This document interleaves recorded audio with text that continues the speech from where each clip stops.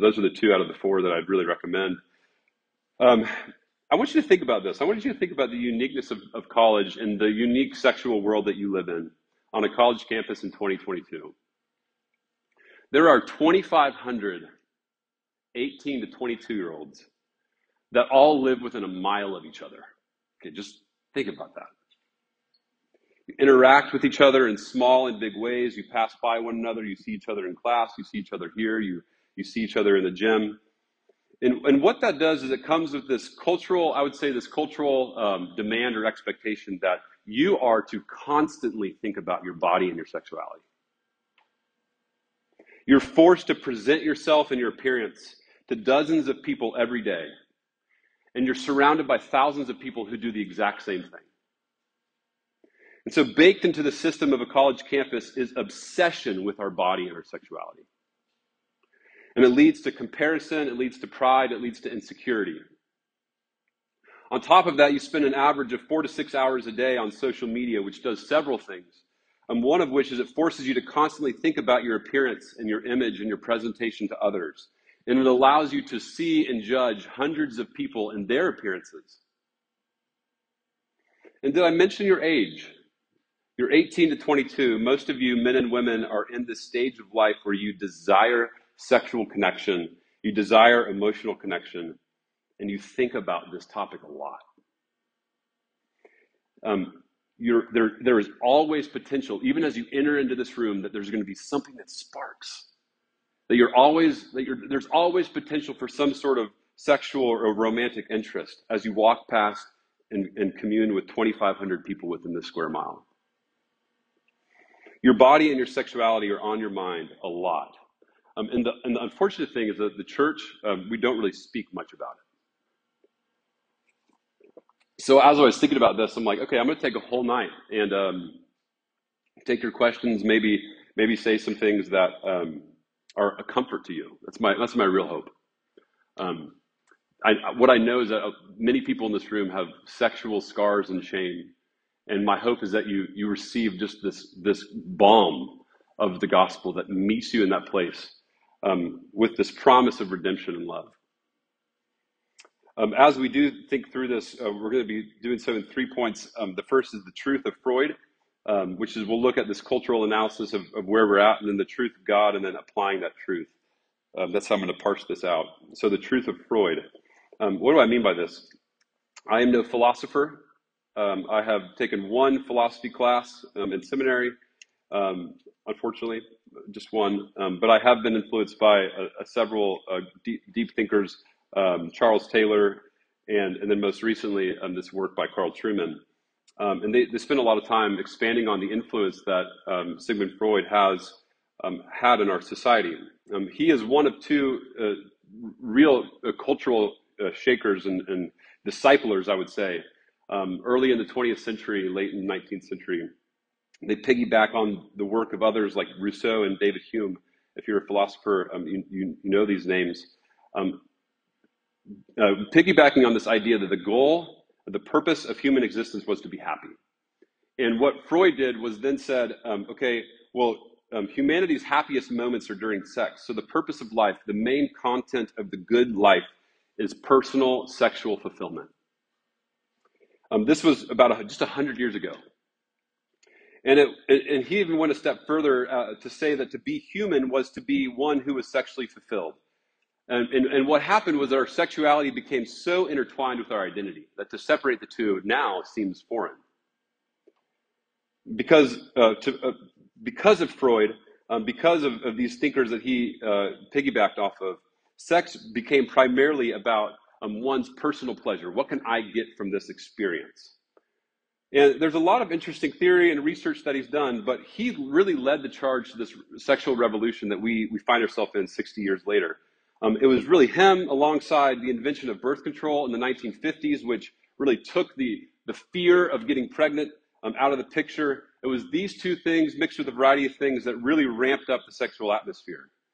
And to understand the way that Freud thinks, you have to think of, he understands the body in the mind in three components.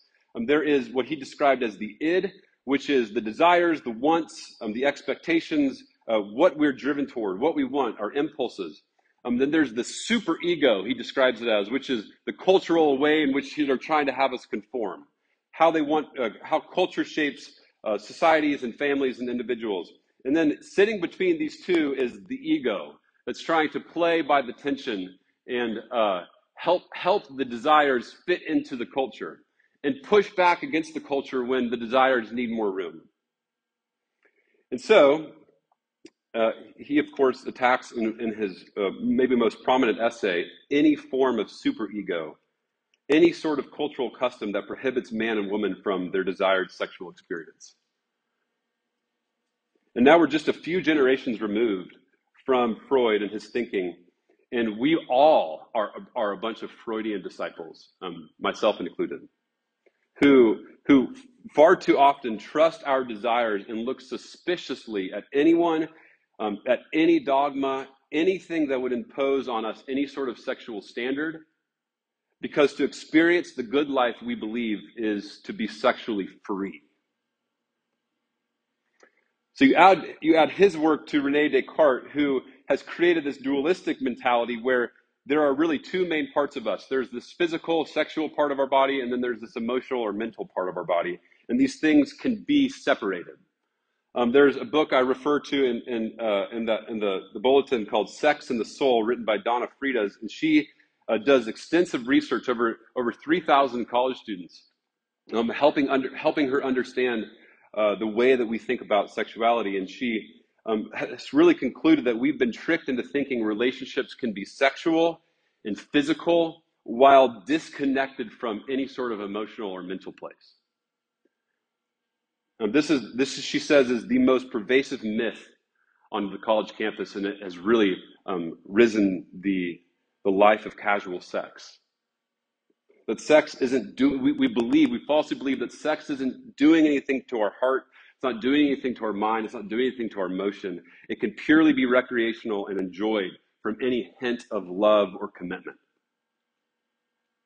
as long as there's consent.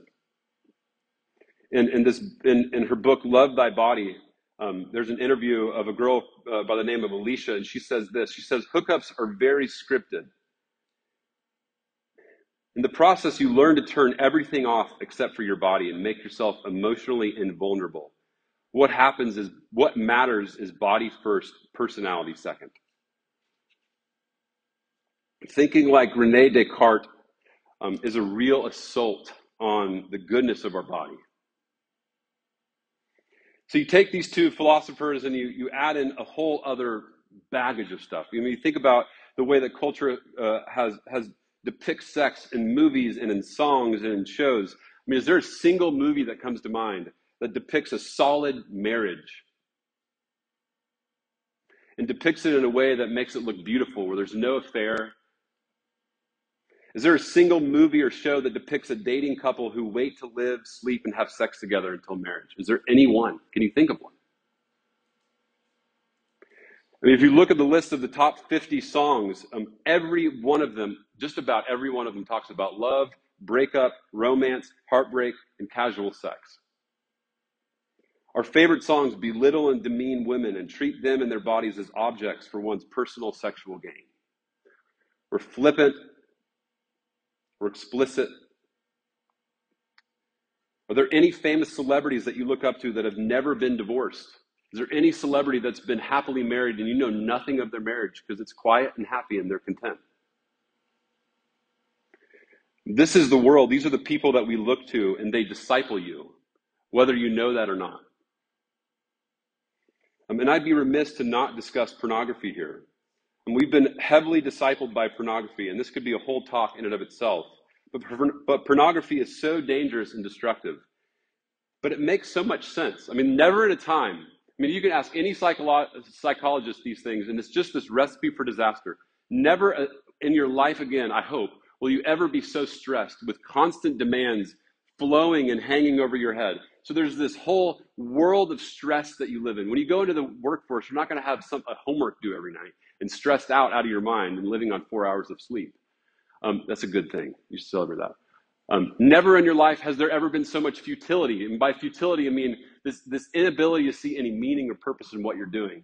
You go into the workforce and at least you can see some sense of how I'm contributing relationally to others or how I'm contributing to the common good of the world. But as a student, man, you're so disconnected from seeing any good. What am I doing? I'm just here. I'm kind of waiting to make purpose.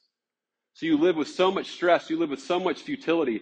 And then there's constant alluring lust that's just grabbing your attention.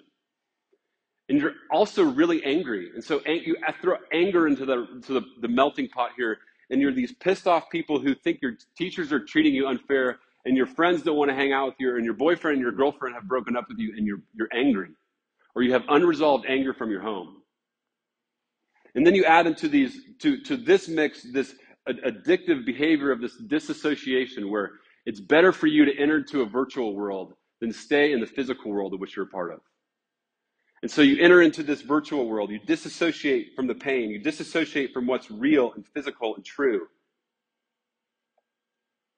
And you throw all these things together, and then you throw that lustful, stressed out, futile, angry person in a room by themselves with constant access to whatever pornography they want. And what the church has said to you is, don't do it. But we do, which sends us further into the dark. And the addiction overwhelms you, and shame's story engulfs your identity. I'm just a piece of crap. Who would want me?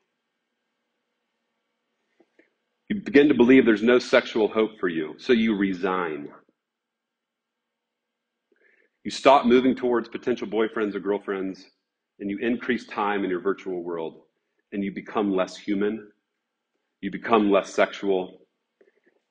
You become discipled by the internet, which teaches you that sex can happen outside of marriage, and it can happen any way you want it without a single ounce of work. And day by day, you're destroyed. 1 John chapter 2 says all that's in the world, and John goes on to say this: the desires of the flesh, the desires of the eye, and the pride of life, these things that look good, that's what the world is made of. And it's not from the Father in heaven, but it's from the world. And the world's passing away with its desires, but whoever does the will of God will abide forever. Our culture significantly shapes how you walked into this room thinking about sex.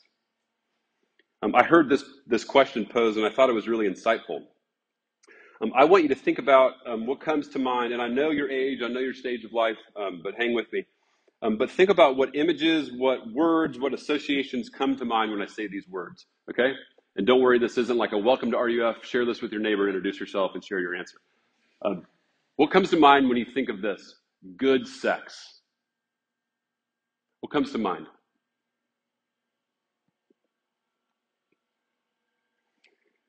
Now, I want you to think for a second and see what comes to mind. What images, what association, what words come to mind when I say the words married sex?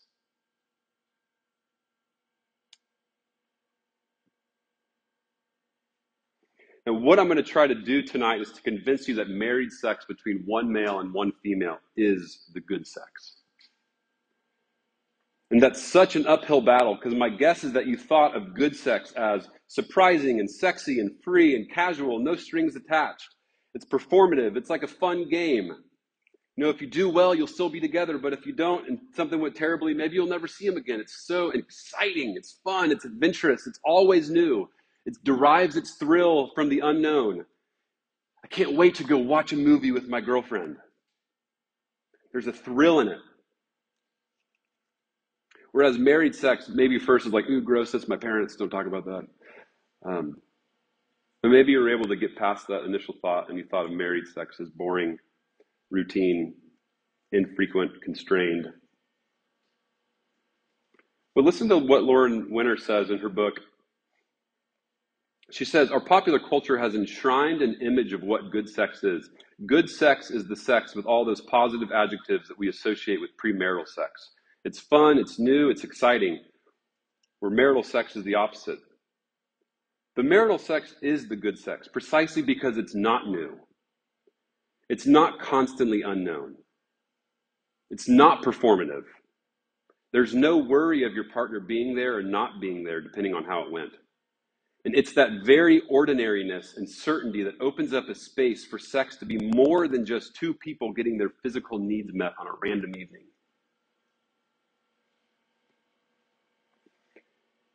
Our culture is significantly discipling you about how to think, how to dream about sex.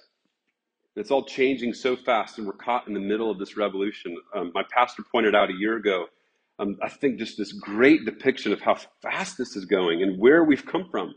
Just a few generations ago, he said 60 years ago, Rolling Stones performed on the Ed Sullivan Show, and they had to change the lyrics of "Let's spend the night together" to "Let's spend some time together."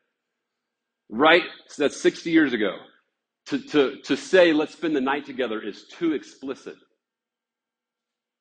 Whereas now Miley Cyrus simulates sex with a microphone on stage at a popular music concert. I mean, it's crazy. It's a big shift. I would say something's gone tremendously wrong with our sexual desire. I would say that we're a sexually starved people looking to all the wrong things for our answers. C.S. Lewis gives this really funny analogy. He says, he says, you can get a large audience together for a striptease act, that is, to watch a girl undress on the stage. Now, suppose you came to a country where you could fill a theater by simply bringing a covered plate onto the stage and then slowly lifting the cover so as to let everyone see just before the lights went out that it contained a steak or a bit of bacon. Would you not think that in that country something had gone terribly wrong with their appetite for food? And what some people might see as freedom and liberation because they're discipled by Freud, I see it as a world being led astray, starving for the real stuff, uncertain where to find it. Which leads me to my second point, the truth of God. If you've been in the church for any period of time, you know what I'm going to say. Most people, whether you're a Christian or not Christian, are at least somewhat familiar with a traditional, historic stance in sexuality, that sex is to be between one male and one female in the union of marriage. That's it. But here's the thing. For the next 8 minutes, I want to try to convince you of why that biblical sex ethic is best. In early first century Rome, men really dominated society. They had their way with women. You could go look at the art of that time. You could understand that there were bathhouses. I mean, it was a very sexually exploitive and just provocative time. And men would commonly have sex with whatever women they want to because they ruled the day. And to think about just the countercultural beauty of Paul entering in and speaking into this time, here's what he says. He reinforces this sexual ethic that goes back to the Garden of Eden, this one male, one female sex in the union of marriage that I talked about last week. He goes back to the Garden of Eden and he tells these authoritative, domineering men to stop what they're doing, to sacrificially live and give their heart and their body and their life to one woman. It's so countercultural. We want to read that today and be like, oh, this Bible, man, it's so restrictive and terrible for society. This thing changed the outlook and the entire history of the world. He says, stop using these women. Leave them alone. Do not sleep with whoever you want. Give your body to one woman. She's your wife. Two shall become one. In a recent interview with Tim and Kathy Keller, they said that the Christian sex ethic should not be something we hide from, but should be one of our greatest apologetics. In a disillusioned world where we live without limits and use others for our own pleasure, the Christian sex ethic is countercultural. It was countercultural in Rome 2,000 years ago, and it is today. One man, one woman that involves sacrifice and commitment. The Christian sex ethic understands love as more than a feeling. It's an active choice to value your spouse more than yourself, to give of yourself to one another. The Christian sex ethic is the most humanizing option available. But here's the thing. Generally, when sex is discussed in the church, it's done by this proclamation of avoidance. Do not be sexually immoral, we say. That's the basic message.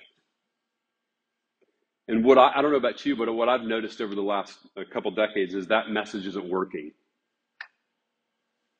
It's not leading to much behavioral change. It's not competing with the narrative and the time spent being discipled by culture. I could read to you tonight, I could read 1 Corinthians 6 and tell you, the sexually immoral and all these other people won't inherit the kingdom of God. And you could be like, okay, great. And for a while, maybe you'll modify behavior out of fear. But what I really think is that doesn't really do anything. It doesn't really change your heart. That change doesn't last very long, because what I know about our heart is what drives our whole life, and our heart drives towards something beautiful. It leads us towards something beautiful. Avoid sexual morality is not driving our heart towards something, it's stomping on something else. So we need a bigger picture of sexuality. We need to ask questions like, what are our bodies? Why do I have a body? What is sex? Is it good? How does it affect me? What's its purpose? These are the bigger questions. There's a well-known analogy of if I were to go buy a nice Rolex watch or something nice, and I were to go home and I were to hammer a nail into the wall with a Rolex watch, and I were to go back to the store and be like, hey, it didn't work, it broke. They would then probably ask me a series of questions. Well, how did it shatter? What are you doing with it? Well, I was hammering. So the whole point of this illustration is to show that everything has a purpose. I'm not supposed to hammer with a watch. That's not the intention. That's not why it's created. It's created to help me show and tell the time. In the same way, we have to know what our bodies are for. And so let's answer this. And the first way I want to answer this is just to tell you that the historic Christian theology is not Gnostic. And what I mean by that is that it teaches, what Gnosticism teaches, is that the soul is all that matters and the body just kind of gets in the way. Christian theology teaches that God created male and female with sexual anatomy, and it was good. The body is a good thing. This is where our story begins. And this might seem obvious, but I'm convinced that for most Christians, we understand our bodies as primarily problem causers. But the Bible says that a penis and a vagina and breasts are good. They're made by a beautiful God. But sadly, they're mainly understood as these sources of shame and embarrassment. We don't quite know what to do with it, so we poke fun at it, and we use them in derogatory ways. We kind of curse our bodies. But they're good, and they ought to be blessed. I had a pastor tell a story about the time his daughter had her first period. For many women, this can create a lot of confusion, a lot of shame. It's one of those things that they're not quite sure how to think about, and it resides in darkness. And so this pastor and his wife took their daughter out to dinner to celebrate. She's becoming a woman. What an important moment for this girl. And in that moment, her body was blessed. But the sad reality is that most of us go through life aware of the changes in our body, but without anyone to shape and speak into what's happening. So we become afraid of it. We become ashamed of it. We keep it in the dark. But the body is good. It's not to be feared. It's not to be kept in the dark. Think about our Christian theology. Listen to this Anglican theologian who says it this way. The concept of the body forms the keystone of Christian theology. It is from the body of sin and death that we are delivered. It's through the body of Christ on the cross that we are saved. It's into his body, the church, that we are incorporated. It is by his body in the Eucharist that the community is sustained. It is in our body that its new life is to be manifested, where the Holy Spirit dwells in his temple. It is to a resurrection of this body in the likeness of a glorious body that we are destined. It's all about the body, yet we hate our bodies. Paul says in Ephesians 5, no one ought to hate his body, but nourish and cherish it, just as Christ does the church, because we're members of his body. But we too easily give away our bodies, losing sight of their purpose, or we struggle with sin and our bodies become these deep source of shame instead of blessing. So our bodies are good, but they're also broken. And we have to hold on to this tension that our bodies are good, but they're existing in this broken and sinful world. Our bodies are the sites of longings and temptations and desires that lead us astray. Paul can say with one verse to nourish and care for our body, while the next verse he says, who will deliver me from this body of sin and death? He can hold these things in tension. I think what he's getting to is that, in other words, we are a body, but we are more than a body. The Christian claim is that I am embodied and it is good, but I am more than a body. Whereas this campus, your phones, your culture, your peers, they want you to think that you are nothing more than your body. But you are. So you may ask or maybe subconsciously desire your friends or your boyfriend or girlfriend to answer this question, hey, do you think I look pretty? And we answer yes to that, obviously. Yes, you look pretty. But it's not a good question, because that question is really this. Hey, my worth and identity is so wrapped up in my body and my sexual appearance, therefore I need to know, do you approve of my body? In other words, do you approve of me? This question exposes how we seek validation from our body, that we think of ourselves as nothing more than our body and our appearance. But God declares your body is good and that you are more than a body. So our bodies are good, but we're also not to be enslaved to them. So what are our bodies for? What about sex? Why do we have sexual anatomy? Why is it our sexual anatomy, and how is it designed to function? Because God instituted marriage, as I said last week, and in marriage, he gave this gift of sex. And sex is for two primary reasons. First, is for childbearing. You need sperm and an egg to make a baby. And second, sex is where two become one. And that depicts this emotional and the spiritual oneness, but it also depicts male and female sexual oneness. In sexual intercourse, it is impossible to tell where one person ends and another begins. And that's the way that God designed it, and it's good. It's spiritual and it's physical oneness,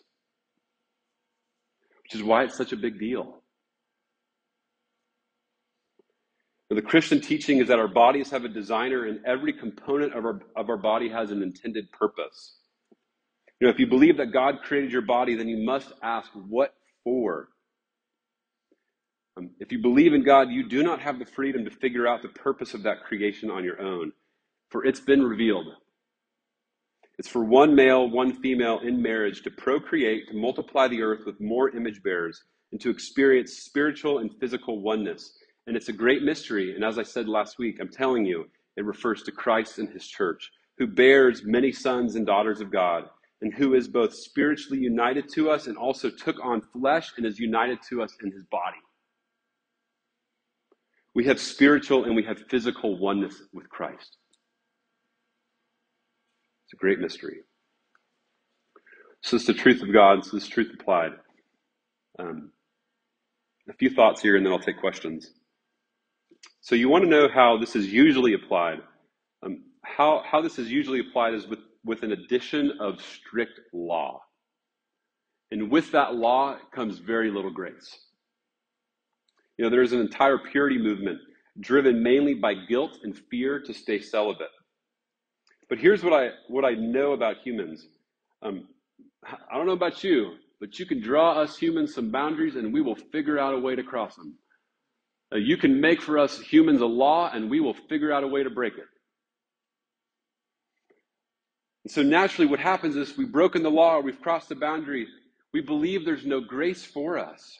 We then stay silent and in the dark, and this creates this narrative of shame. In other words, if you don't believe that there's redeeming love and grace for you in all of your sexual behavior, if you don't believe that there's redemption and love for you at the cross, you won't run to it in your failure and in your shame. But instead, you're going to find relief and redemption right back in the same behavior that made you ashamed, sending you further into the darkness. The Proverbs depict this as a dog who vomits and eats his own vomit. This is what we do. It's the only recipe. It's the only way I can find relief. I feel so ashamed. The cross seems to be no respite for me, crazy sinner. So I'm going to go right back to the behavior that made me ashamed. I'm certain there's so much sexual shame in this room right now. And I want you to know, in all seriousness, I knew that, I anticipated that, and I probably prepared a little more tonight than I ever have. And I don't want you to be anxious. I'm not here to come at you. I see this room of people full of brokenness, and I'm not here to poke at your wounds. I'm here to ask God to bandage them up.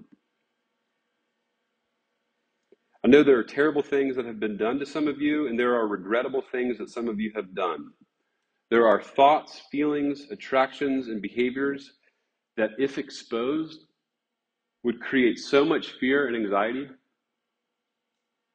It's weird, right? Like in this room, there are both of these types of people. There are people who are so ashamed of their sexual promiscuity, while at the same time, there are people so afraid that they've done nothing sexually that if that were to be exposed, maybe to another group of people, there would be so much shame from that.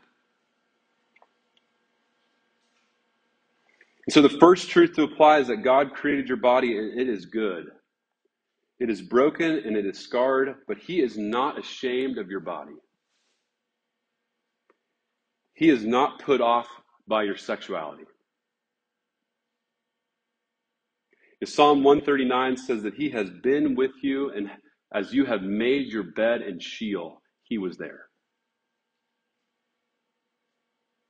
He is a God who loves and redeems and blesses our bodies. And so the invitation always is to come and to confess that you may find healing. Second, how do we apply this truth? What this exposes to us, and as Lauren Winter spent a whole chapter detailing in her book, our sexuality and our sexual choices, they are direct application to how we are to love our neighbor. I don't know about you, but in my own story, the more kind of sexual bondage I feel, the more I'm just kind of obsessed with myself, and the less I'm able actually to love my neighbors around me. So there's direct application to your sexual story and how you're doing. The wholeness, the physical, the mental, the emotional wholeness of your sexuality, and how that's leading you out into mission. But she goes on to say that the beauty of marriage and family is that family can be such a witness. So can single people. We're talking about singleness next week. But particularly, she was referring to marriage. Can be such a witness to the neighborhood and the neighborhood to society and their communities and so on. But know what destroys a marriage? Sexual brokenness. Know what makes a marriage blossom? Sexual oneness. So there's just this direct application and correlation between where you're at in your journey towards wholeness and redemption and how you're loving your neighbor. The third way we can apply it, and I want to get real practical here. How can we apply some of this truth?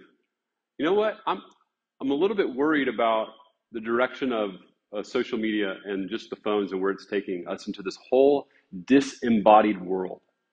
You are bodies. You are meant for relationship with other bodies.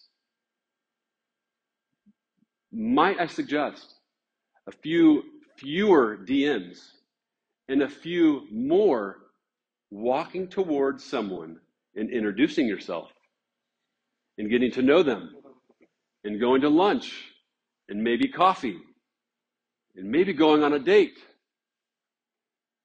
We are bodied people. I mean this seriously. I know, yeah. Where the world of the phone takes you is into this disembodied, disconnected reality that is not good for your soul. What I see is people far too comfortable with Tinder and all these different things and have lost the ability to actually talk to someone else. And it worries me a little bit. My invitation to you is be rejected 5 times. I would want you to ask someone on a date 5 times and be rejected 5 times. Because that rejection is not something to fear. It's something that changes and it helps you. I know, that's scary. My story with sex is littered with shame, insecurity, but also it's full of a marriage, full of joy and oneness. I was introduced to pornography in 7th grade. I began sexually acting out in 8th grade. And I have many stories of shame and embarrassment. I had premarital sex in high school, and in college I was engulfed in pornography and sexual experiences. I was totally distant from the church. And then I became a Christian and met Maggie, and I was 100% pure. No, it's not true. It's weird how the church teaches that.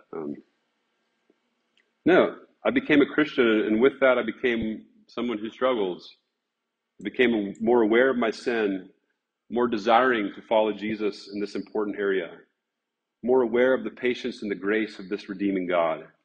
And when Maggie and I dated, I came with my own sexual history, and so did she. And it was totally different than mine. I was sexually promiscuous up until a relationship, and she lived in a Christian fundamentalist bubble and hadn't done anything. And so it was a struggle early on in our dating life. My boundary was much different than hers. My place of conviction was much different than hers. And so I learned through the fellowship of friends and through the pastoral mentor that I had, I learned what it looked like to listen and to love and to respect her body and to pursue chastity.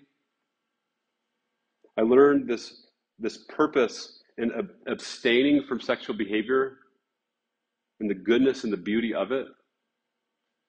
And we did so with a lot of failure and with a lot of forgiveness and a lot of support from our friends and our church. And sex in marriage was not what we thought it was. It was really difficult. It created a lot of fights. It's full of insecurity and frustration and shame. We both had expectations and needs that were selfish. It created a lot of conflict. But God's brought our pasts into our marriage. And here's the thing. One of the most primary basic claims of Christianity is that we believe that God is alive. Because he's alive, that means he's at work. And he's at work in our marriage, bringing redemption of 2 sinners who've been brought together by his grace. And we've been firsthand witnesses to this redemption in our life, seeing these amazing and beautiful ways in our union with one another. The sex in marriage is a wonderful, glorious thing. That's where it belongs. Let me pray and take your questions. God, we give you great thanks for your beautiful design, that you gave your body to us, that we may find life and forgiveness and union with God. I pray for these men and women as they just struggle and they're ashamed and they're afraid and they're insecure, as we all are. And that you would meet them and comfort them with a delight that they are, what they're so afraid of and ashamed is, you look on with love. Promise to be their shield and their strength and their refuge. Would you protect them from the evil one? I pray particularly that you would give these people courage to pursue one another, that you would give these people courage to pursue friends, that you would strengthen friendships that are there, that you would deepen them, that you'd give them more meaning, that they might begin to discuss these things. They would glorify you in their good bodies as they wait for that day, if it is your will, to express and enjoy the goodness of sex in marriage. Give them patience. We pray this in the name of Jesus. Amen. Here's what I'm going to do. I know that was long. I know some of you want to leave. So I'm going to give us a 2-minute break. You can go get water. You can type a question. You can leave. If you want to come back and be a part of the Q&A, you're welcome to. After the Q&A, we're going to then go over to Sharp Chapel, and we're going to do Just Dance. So we're going to restart in about 2 minutes.